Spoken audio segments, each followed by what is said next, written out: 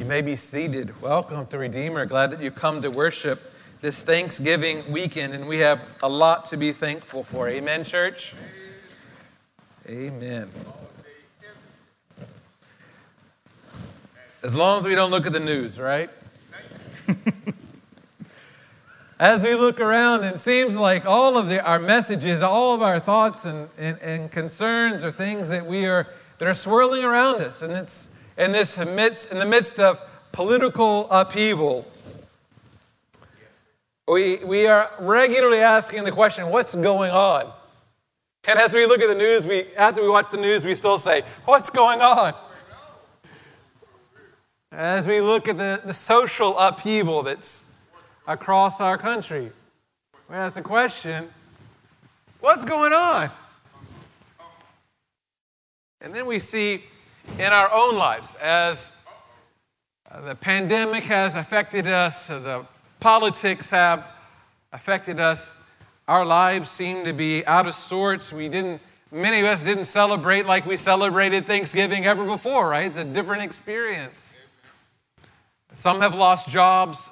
Some have lost family members. Some are even in the hospital now. And we wonder, what does the future hold? What is going on?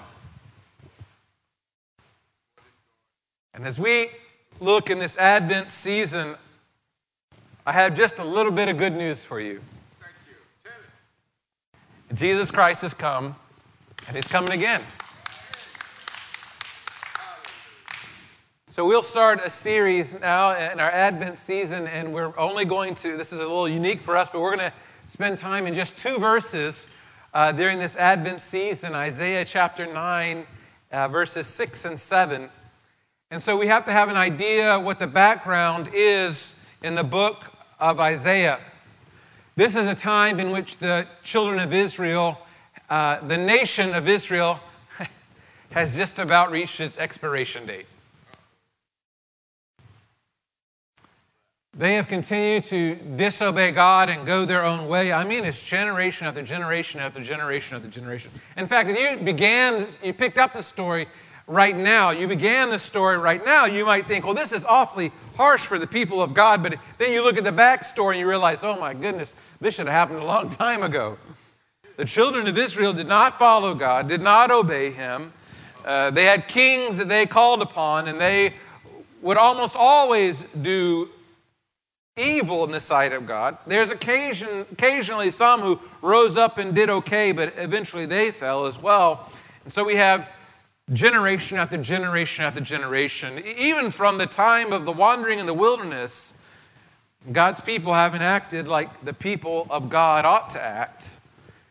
And it is now coming to the end of these nations holding this land of Israel in the north and Judah in the south. And the prophets are coming to the kings and saying, it's almost over. It's almost over. What's going on? And they're calling them back to God. Come back to God. And the people of God are not coming back to God. The kings aren't leading them in the ways of God. And so there is this prediction that is given that soon the children of Israel will be taken over by the Assyrians and then the Babylonians. And Isaiah is proclaiming this, and he's telling them that things have gone wrong, and especially with this one king, Ahaz. Ahaz is the king of the south of Judah. And the neighbors, former family members in Israel, and the neighbors, the Syrians, have said, hey, let's come together because Assyria is on the doorstep in the east. And they are a mighty force, and they are a terrible force, and they're about to overcome us. Let's gather together. And so the prophets, including Isaiah, come to Ahaz and said, you must listen to your neighbors, join together. And they said, no. I would rather be strapped to the Syrians and be their slaves. And so Ahaz doesn't follow the words of God, the plans of God. He does his own thing. He sought a treaty with this major power of Assyria. And then for the next decade, they paid tribute and were their vassals until finally Israel and Judah as we knew it were no more. And so if you want to talk about political turmoil, if you want to talk about having no hope for the future, turn to Isaiah, because it looks like it is all going to fall apart, and it is. It falls apart. Soon they will all be in exile. And we hear Isaiah in chapter 7, as he is speaking against Ahaz, there's a whisper, but there's one to come. And then in Isaiah chapter 9, the whisper gets a little more strength to it, and there is someone's coming. God gives his counsel to Isaiah that there is a greater plan in store for his people. There will be a new king like none other. In the midst of political and social turmoil and trouble, there's good news. When the people of God are laboring under their own sin, the plan of God is pregnant with hope. Isaiah chapter 9, verses 6 and 7.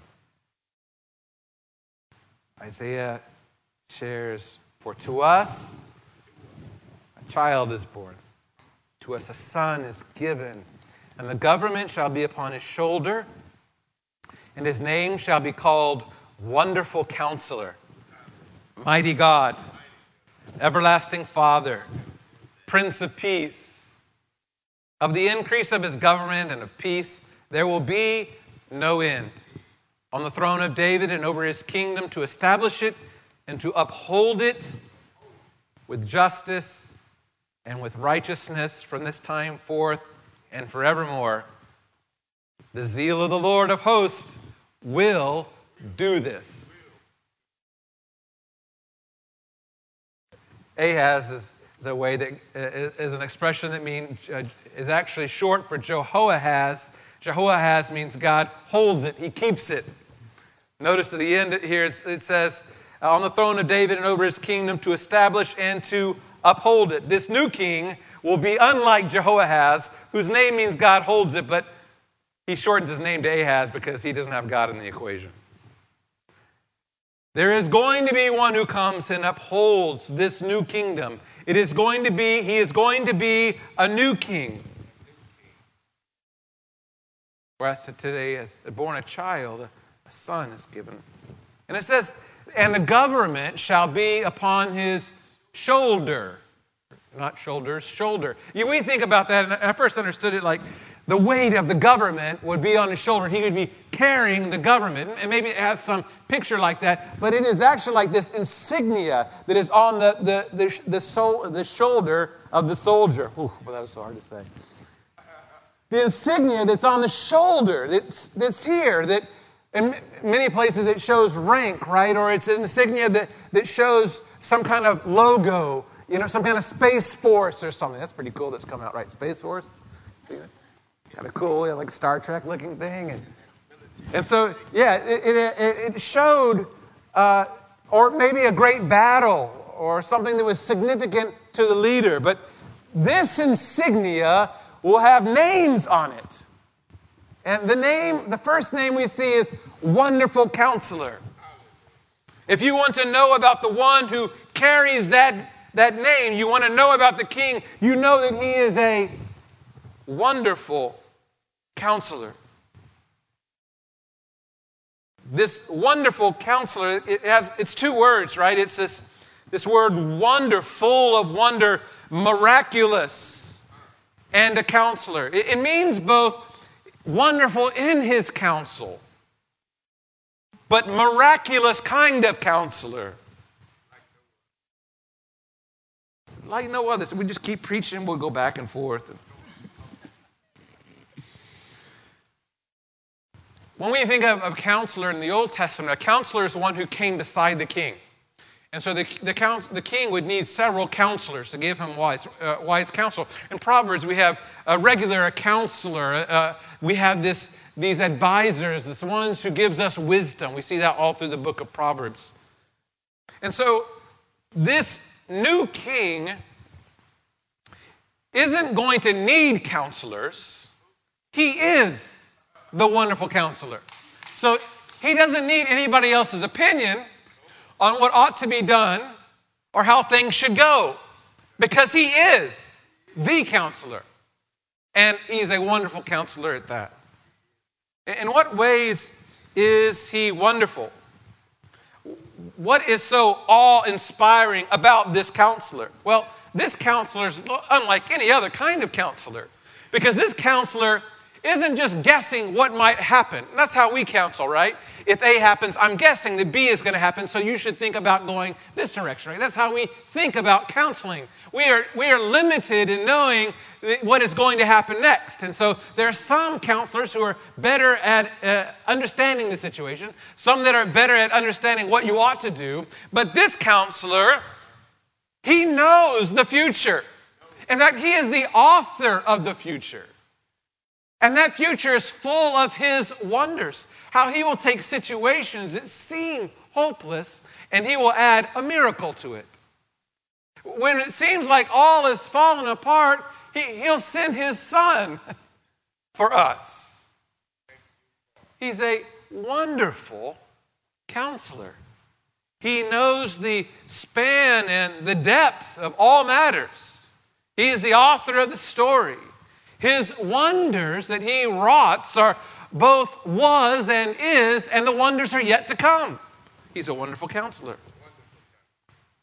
And we oftentimes quote, maybe misquote, Jeremiah 29:11 through 14, where Jeremiah, near this time of Isaiah, writes, God is speaking, he says, "For I know the plans that I have for you, declares the Lord."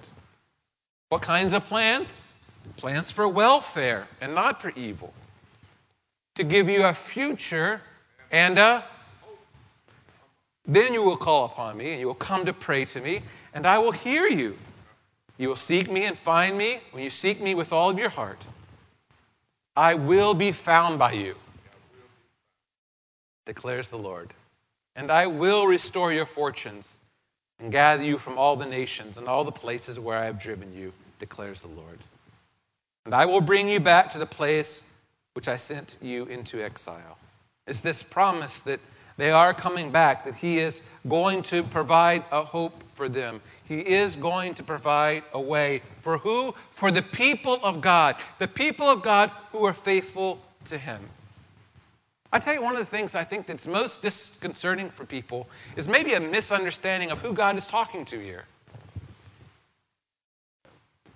We oftentimes think that he maybe is talking to just me as an individual, or that he's talking to people like this in this room, like American citizens. That he is saying, if we'll just turn to him, that God has great plans for our country, and that God is going to restore our country and provide a hope for our country. I want to tell you, the hope is not for our country. The hope is for the church. You know, Jesus is coming back for his bride, and his bride is not going to be the stars and stripes. It's going to be the church. And the church should respond to him, and we should be living out this good news and affect our whole country, yes, and the nations around us. But he's coming back for his bride, and we are his bride. So do you want to know what your future is? It's good. Because the one who is the author has said, my plans are good for you. And sometimes we don't experience those plans. And we want to hold on to Jeremiah 29 and say, like, I don't understand why my life is not good because I love you, But wait. It's a bigger story. Hold on.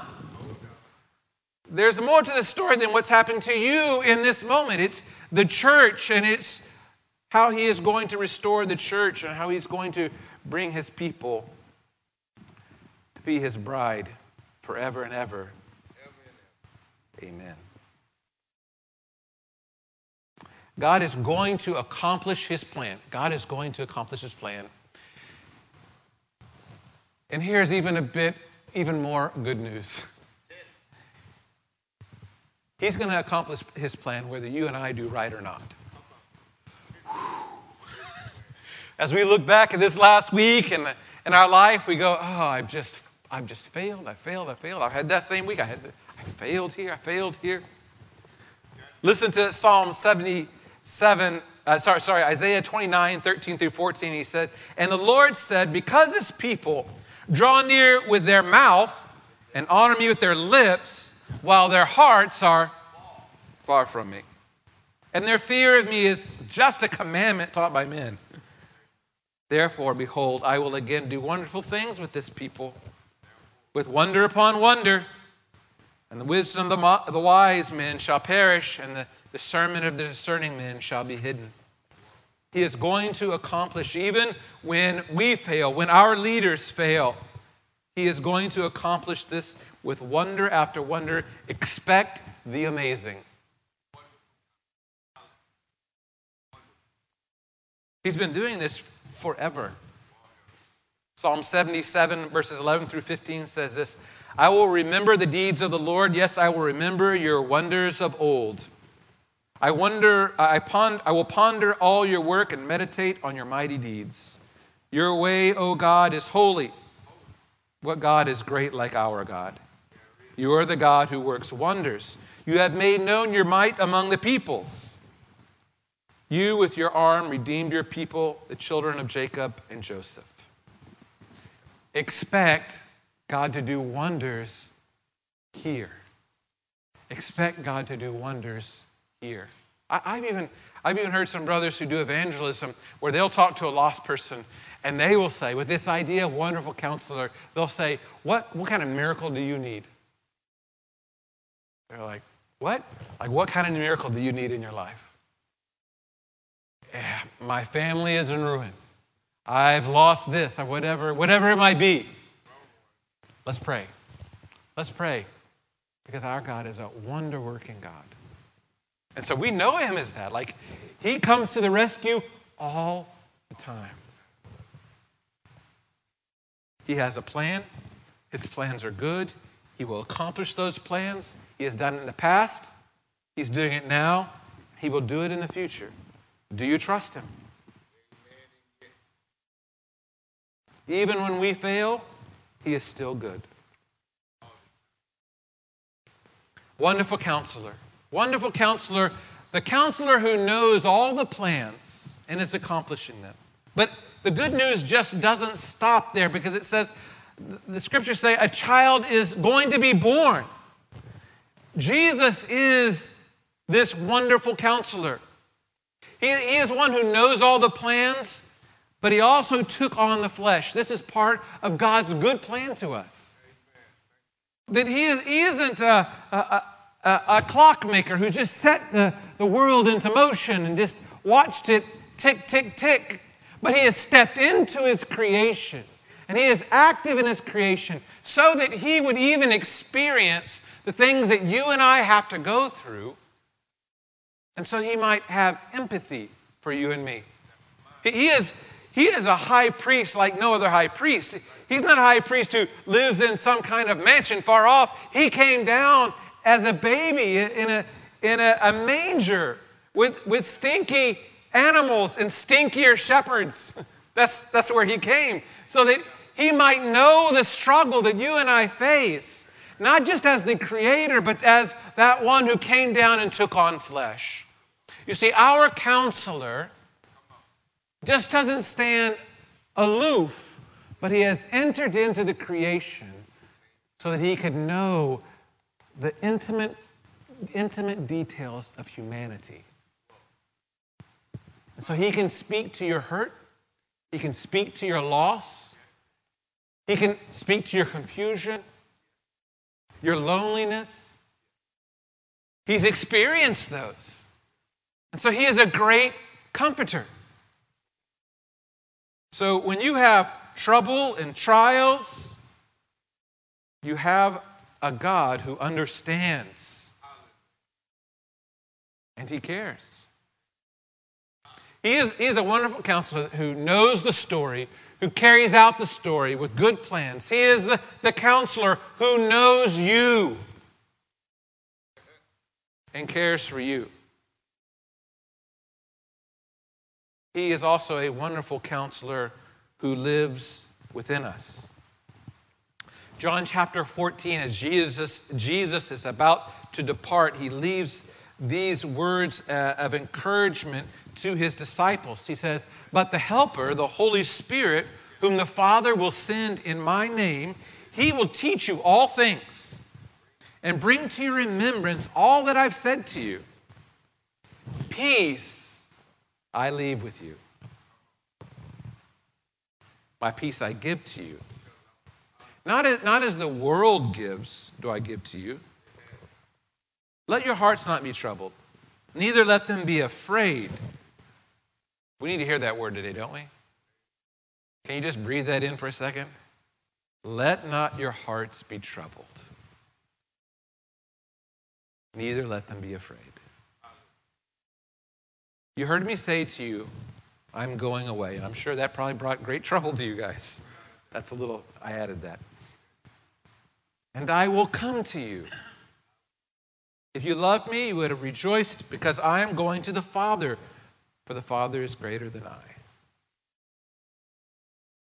Not only do we have a God who knows all the plans, orchestrates the plan, wonder-working. Not only do we have a God who knows us intimately, knows what it is, that our suffering and our trials and how they affect us, but he now lives within us as a helper, as a comfort.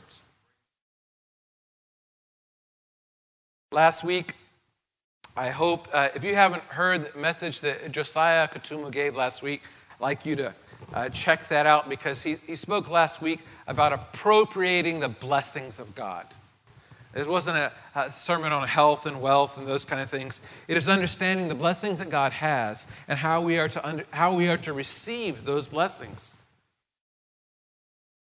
And so in James chapter 1, verses 2 through 8, it's a perfect explanation of appropriating the blessings of God when our hearts are in turmoil, when we are, when we seem distressed, when we are at loss, when we mourn.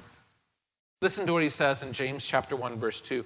He says, "Count it all joy, my brothers, when you meet trials of various kinds. For you know that the testing of your faith produces steadfastness.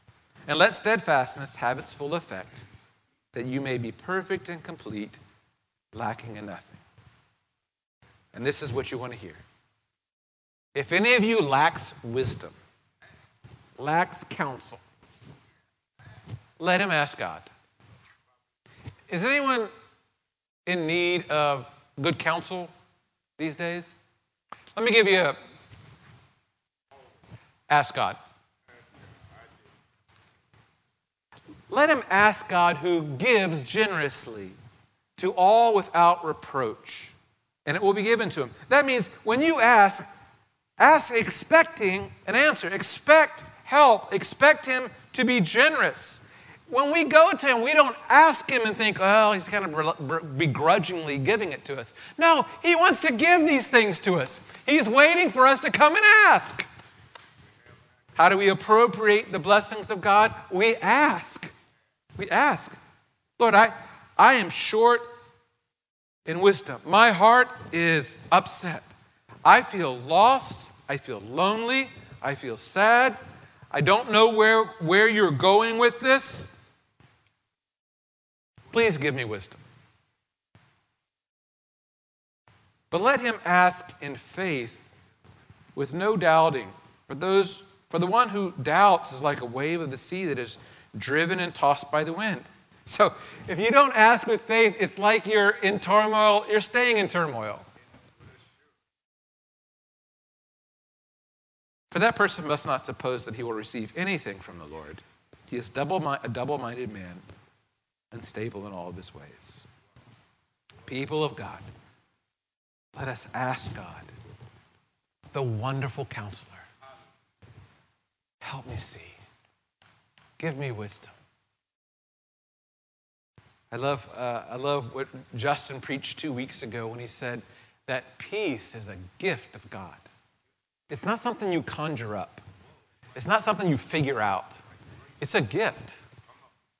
And so we ask for peace. We ask for wisdom. And God is so good, he gives it to us. We talked some time ago about our prayer lives, and oftentimes in our prayer lives, we have a concern folder in which we have everything. And oftentimes our needs don't leave the concern folder and go into the prayer folder. We just have these concerns. You know what I mean? And we need to transfer those concerns into the prayer folder where we ask for these things. Lord, please give me peace. We often think because God knows this, he's automatically going to give it to us. No. He wants us to approach him in faith and ask. And he will give us wisdom. He will give us peace. Is that good news to you today? It's all afforded to us because this new child came and he wears the badge. He wears the insignia that says, Wonderful Counselor. Will you call upon him? Will you seek him? Will you ask?